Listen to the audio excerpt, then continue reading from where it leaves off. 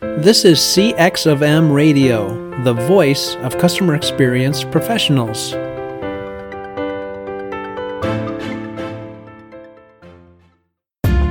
Welcome to another episode of Press 1 for Nick. Your host, Nick Glimsdahl, is the Director of Contact Center Solutions at VDS. Through conversations with customer service and customer experience leaders, Nick and his guests exchange insightful stories, best practices, and invaluable lessons they have learned along the way. Welcome to the Press 1 for Nick podcast. My name is Nick Glimsdahl, and my guest this week is Shep Hyken.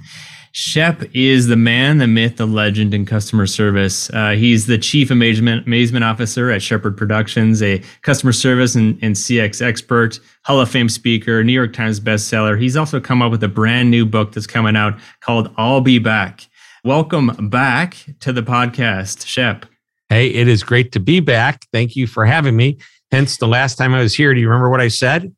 I'll be back. I'll be back. Name of the new book. I'll be back. How to get customers to come back again and again, or how to get podcast guests to come back. How to get podcast guests. So every single podcast guest has to write a book. No. I'll be back. A great guest the first time. You said you'll be back. And that's why the whole reason why you wrote the book is so that you could come back. That's what I was hoping for. Thank you.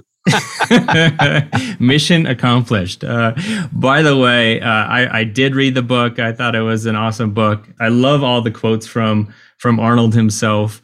Highly recommend everybody else take a peek at getting his book as well, wherever books are sold. So the one question I ask every guest, and I asked you at the very beginning, and I remember because I am also a hockey fan, and I know you're a Blues fan, and I'm a Red Wings fan, and we won't hold that against each other. But that was the question I asked: is what's one thing people might not know about you? And you said, "Hey, I play adult hockey, and we have some fun doing it." So I'm going to switch it up a little bit, play a little curveball.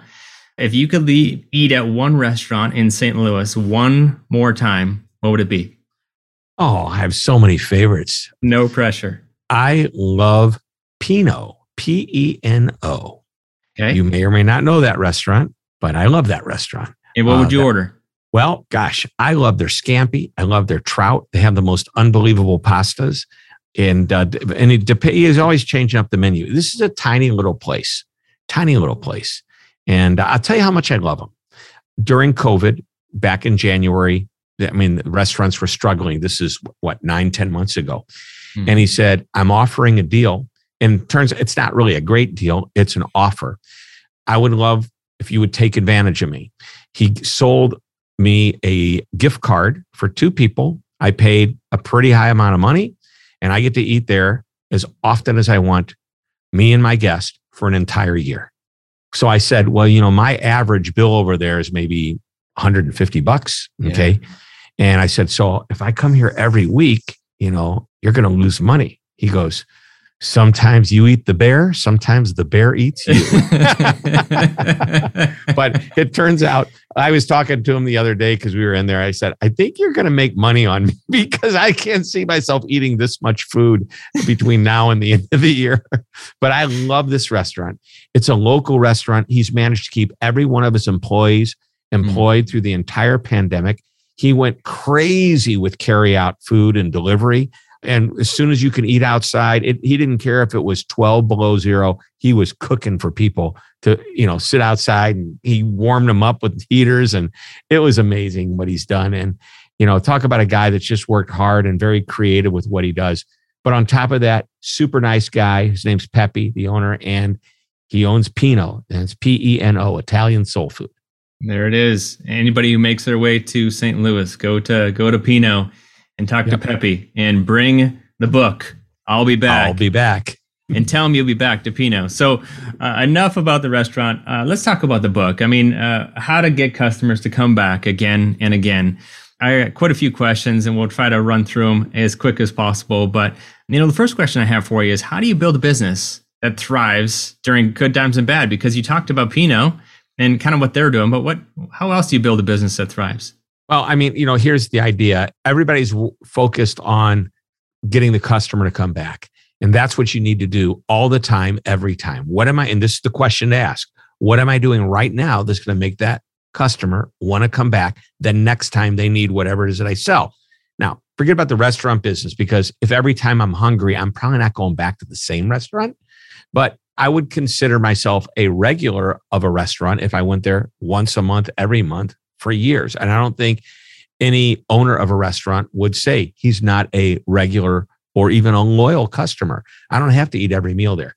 But if I sell sunglasses, my I'll Be Back sunglasses, by the way, I'll be back. If I sell sunglasses, anytime you need sunglasses, I want you to come and see me.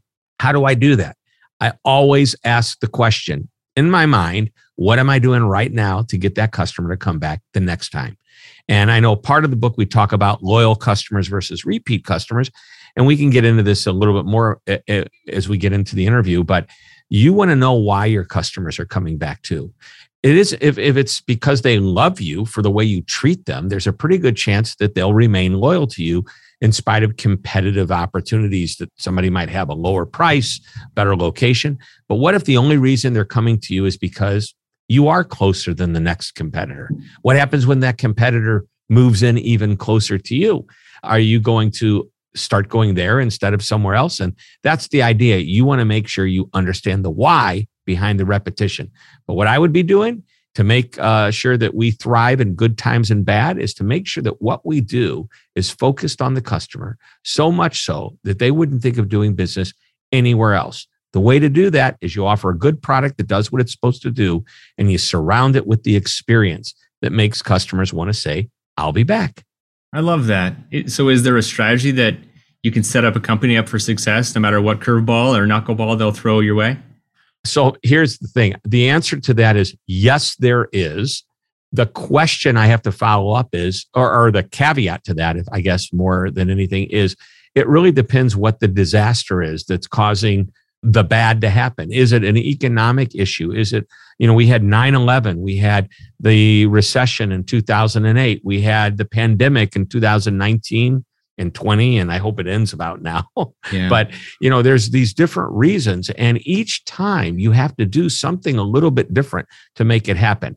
I'd like to think that a great service experience will recession-proof your business, will, keep you away from the disasters that would hurt other businesses, because what your focus, and if you think about this, one of my books, Amaze Every Customer Every Time, was focused on Ace Hardware as a role model.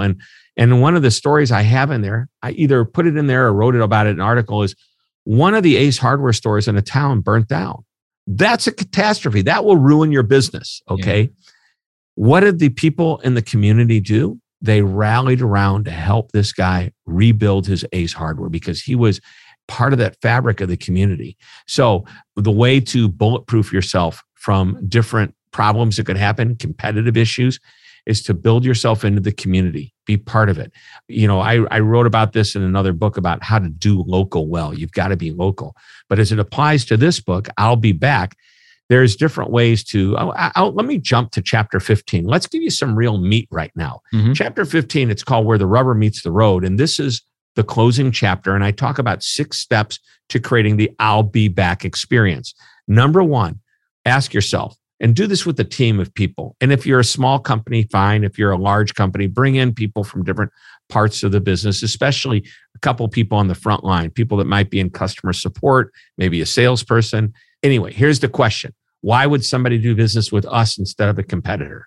Second, why would somebody do business with a competitor instead of us? By the way, the answer to question 1 should not be something as simple as, oh, we've got great people, because anybody can say that. Yeah. What really makes you different?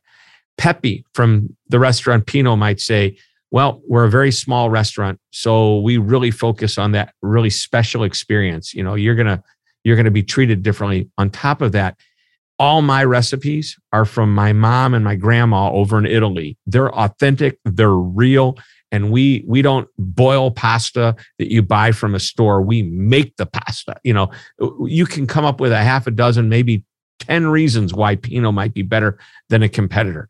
What are your reasons? And you should know this. What are the competitors' differentiators too? Number 3, I call it keeping pace. If a competitor is doing something that you're not doing that you should be doing, you need to start doing it, but don't do it exactly like they do. Do it differently. Make it your own. Think about this. I'll give you a great example. I call it the amenity wars. where a hotel decided to create an amenity. And as soon as they did, every other hotel starts doing it. And, it's like this war, who can outdo each other? So the first time some very smart hotel person said, hey, I bet our business guests would enjoy a newspaper. So they started giving away newspapers. And how did they do it? They would tell the guests, tomorrow morning when you come down to get your coffee, grab a complimentary newspaper. And then the hotel across the street said, oh my God, we got to do newspapers too. But let's make it different. We're going to tell the guest that tomorrow morning, open up the door, that newspaper is going to be at your doorstep. The next hotel said, oh my gosh, we need to do better than that. Let's give them a choice of newspapers. When they check in, ask them what the choice. You see what's happening here. Yeah. You're constantly trying to make yourself a little bit different on what the other one is doing.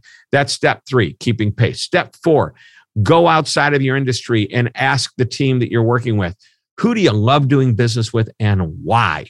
And list all the whys. That's really important. You're going to find things that these companies do that you don't do for a couple of reasons. One, you just might not be doing them. But number 2, they're in a completely different industry. That's the idea, outside of your industry.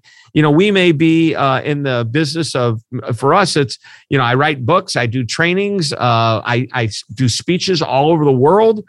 That's what I do. How am I going to learn from Nordstrom, from Amazon, from Ritz-Carlton? What are they doing that I don't do? What are they doing that I love? And then based on what I love, could I be doing that if I'm not already doing it?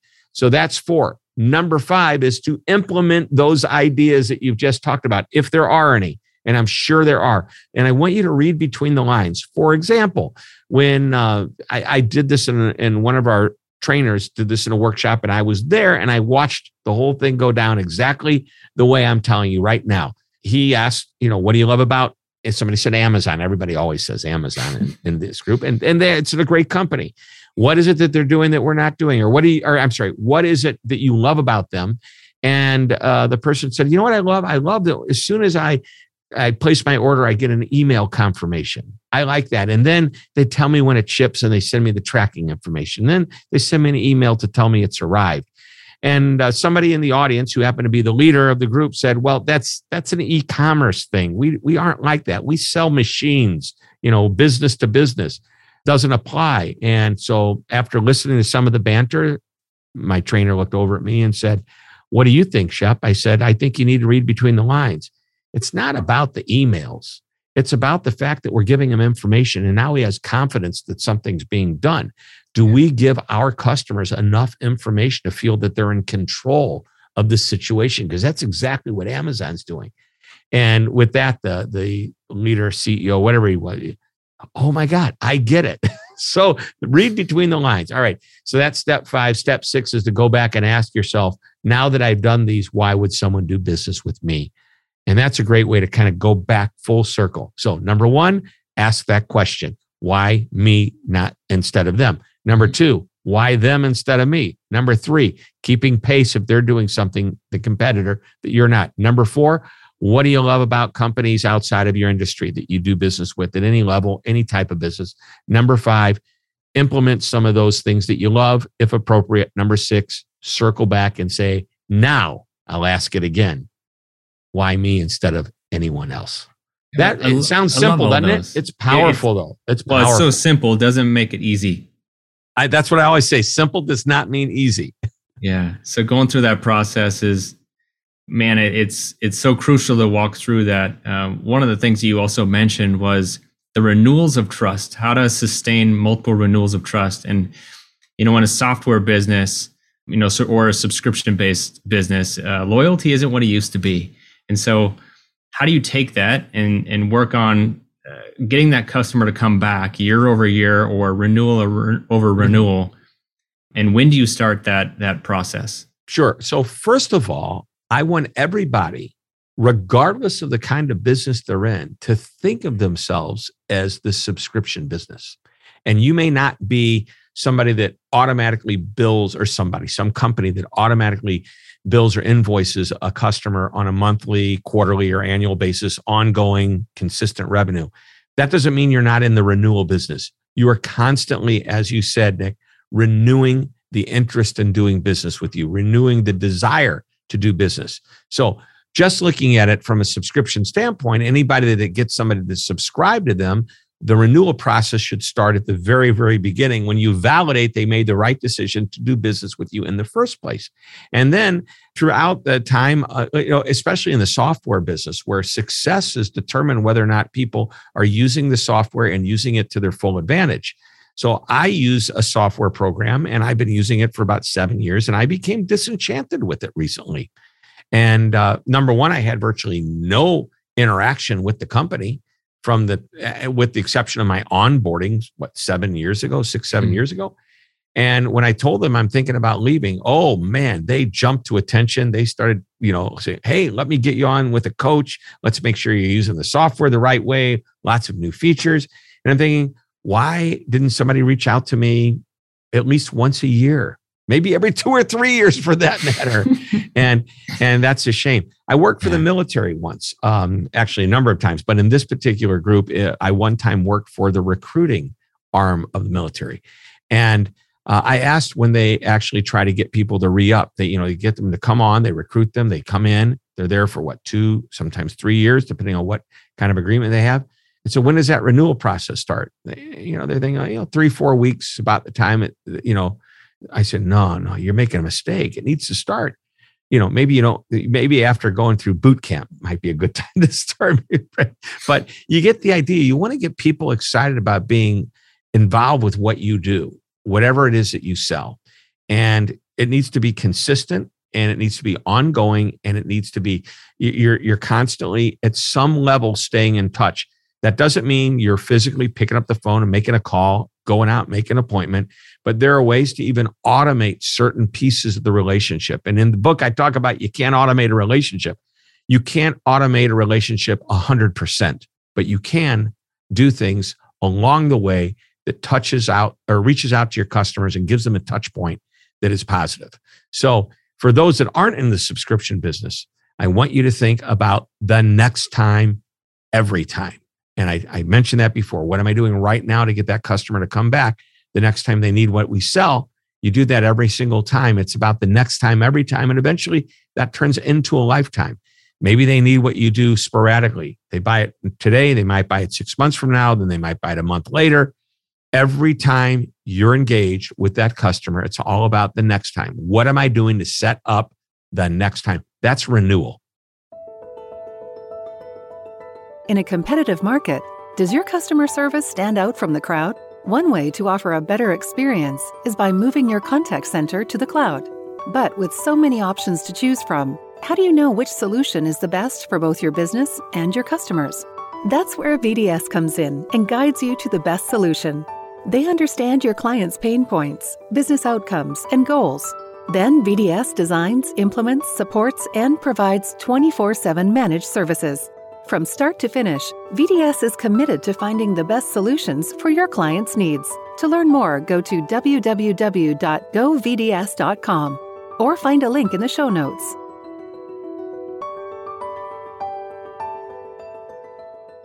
Yeah, I think there's always going to be a time where there's going to be an unhappy customer. You had that with the software with over a 7-year period because they didn't communicate with you. They didn't drive that relationship. It wasn't even that I was unhappy. They left the door open for a competitor to come in and give me a better opportunity and a better solution. And as soon as I started the process of leaving, it's all of a sudden they stepped up, you know.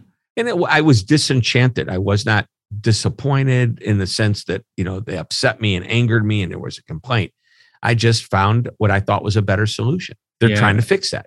Yep. So people think of that sometimes as a marriage. You tell your wife at the altar, hey, I just want to let you know, here's somebody else that might be is going to be communicating back and forth. And she's like, hey, I'm going to leave you. And you're like, wait. Let me let me bring some flowers out. You want some chocolate? I'll bring out vacation. What do you need? How can I help you? So, but back to the unhappy customer. What can you learn from them? Oh, there's so much. And that's so important to realize.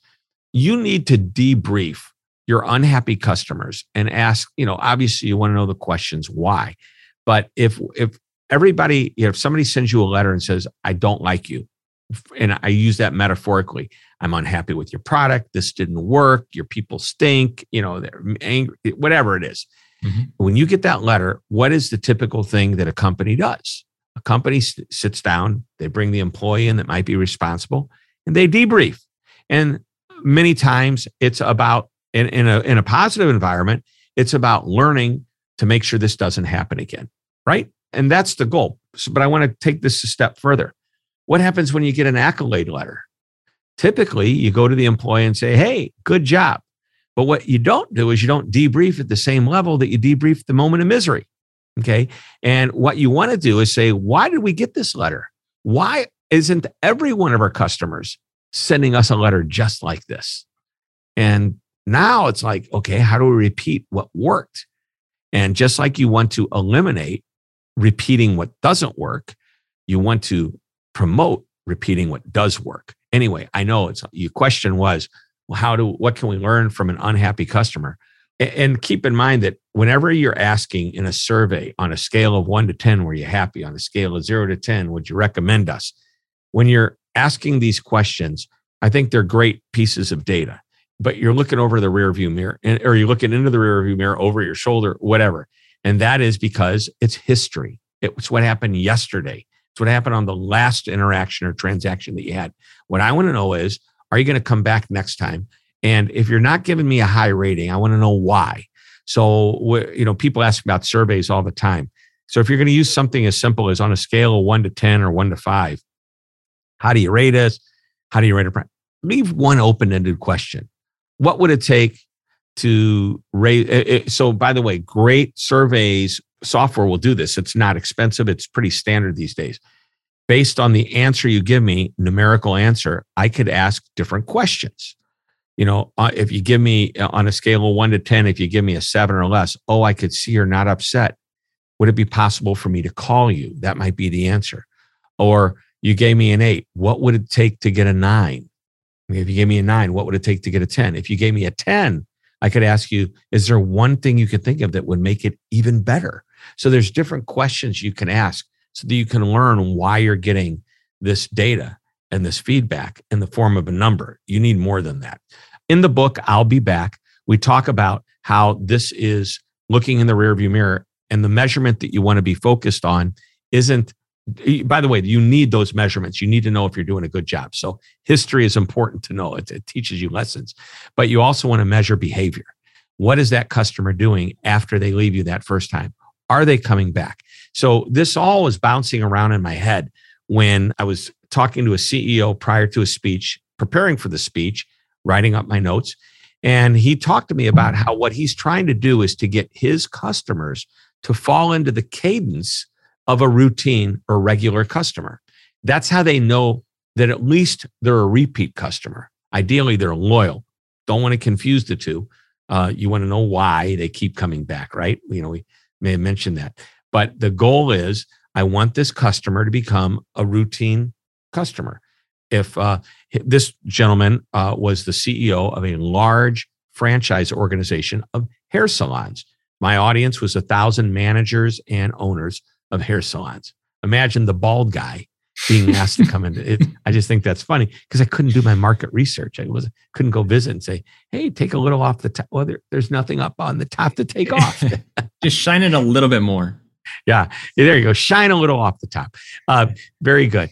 So anyway, what he said was, by knowing the behaviors of the customer, we can tell this type of customer comes back once a month. This type of customer comes back every other month.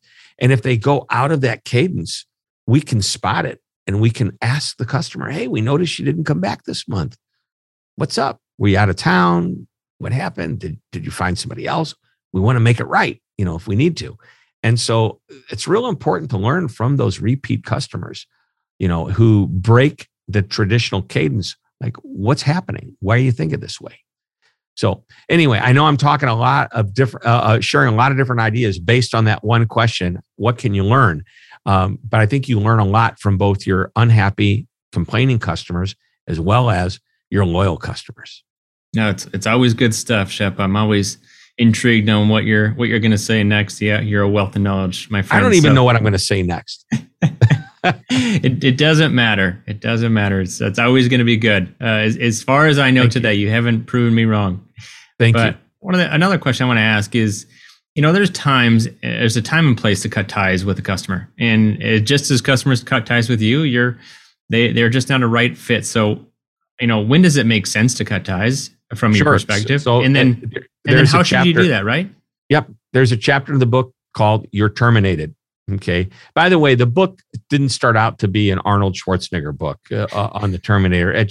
I came up with this idea. We want our customers to say, "I'll be back." Yeah. And about 3 paragraphs into the outline, I'm going, well, there's got to be a place in here for the guy that made the words "I'll be back" just famous. Yeah. And so, but there is, it's just a few, phrases here and there. And as you mentioned, I quote Arnold a couple of times in the beginning. Not only that, but I highly recommend everybody look for, probably on his website, there's a promo video. Yeah, the video is fun. In a sweet leather jacket, walking the streets with his sunglasses on. So take a peek at that. I even have a drone shot in there. I think I spent more money on that promo video than I'm going to make on the book. Which is why everybody should buy the book, just for the promo video. As a matter of fact, and the book, if you're listening to this, the day this episode is coming out, the book just came out yesterday. So please, and if you're listening to it a month from now, it came out a month ago. A month ago yesterday. A month ago yesterday. But what was a question? So You're Terminated is the name of the chapter. It's the title of the chapter. And there's 10 reasons that you would terminate your relationship with, if you're a customer. Why would you terminate your relationship? And it's apathy, rudeness, hard to get in contact with the right people. There's lots of reasons that frustrate customers. But I also added 3 reasons that a company might want to terminate the customer. And so those 3 reasons are: number 1, you're not going to make them happy. The expectations are too high. And it could be that you just don't do what they want you to do. And you got to recognize that. You got to know when it's time to say, let me help you find somebody else. Yeah. Number 2, they are rude, unacceptably rude. And rude is a nice word of saying they are total jerks toward one of your employees or a number of your employees. They may be using foul language. It may be a racial slur. It may be something that's so inappropriate that you would step in and say, hey, Mr. or Mrs. Customer, not cool. Let me tell you, there's a competitor down the road that you might enjoy doing business with more. Okay. Metaphorically down the road. And the third reason is, this is a good reason, they just don't pay their bills. Yeah. You sell them something, you send them a bill, and they never pay.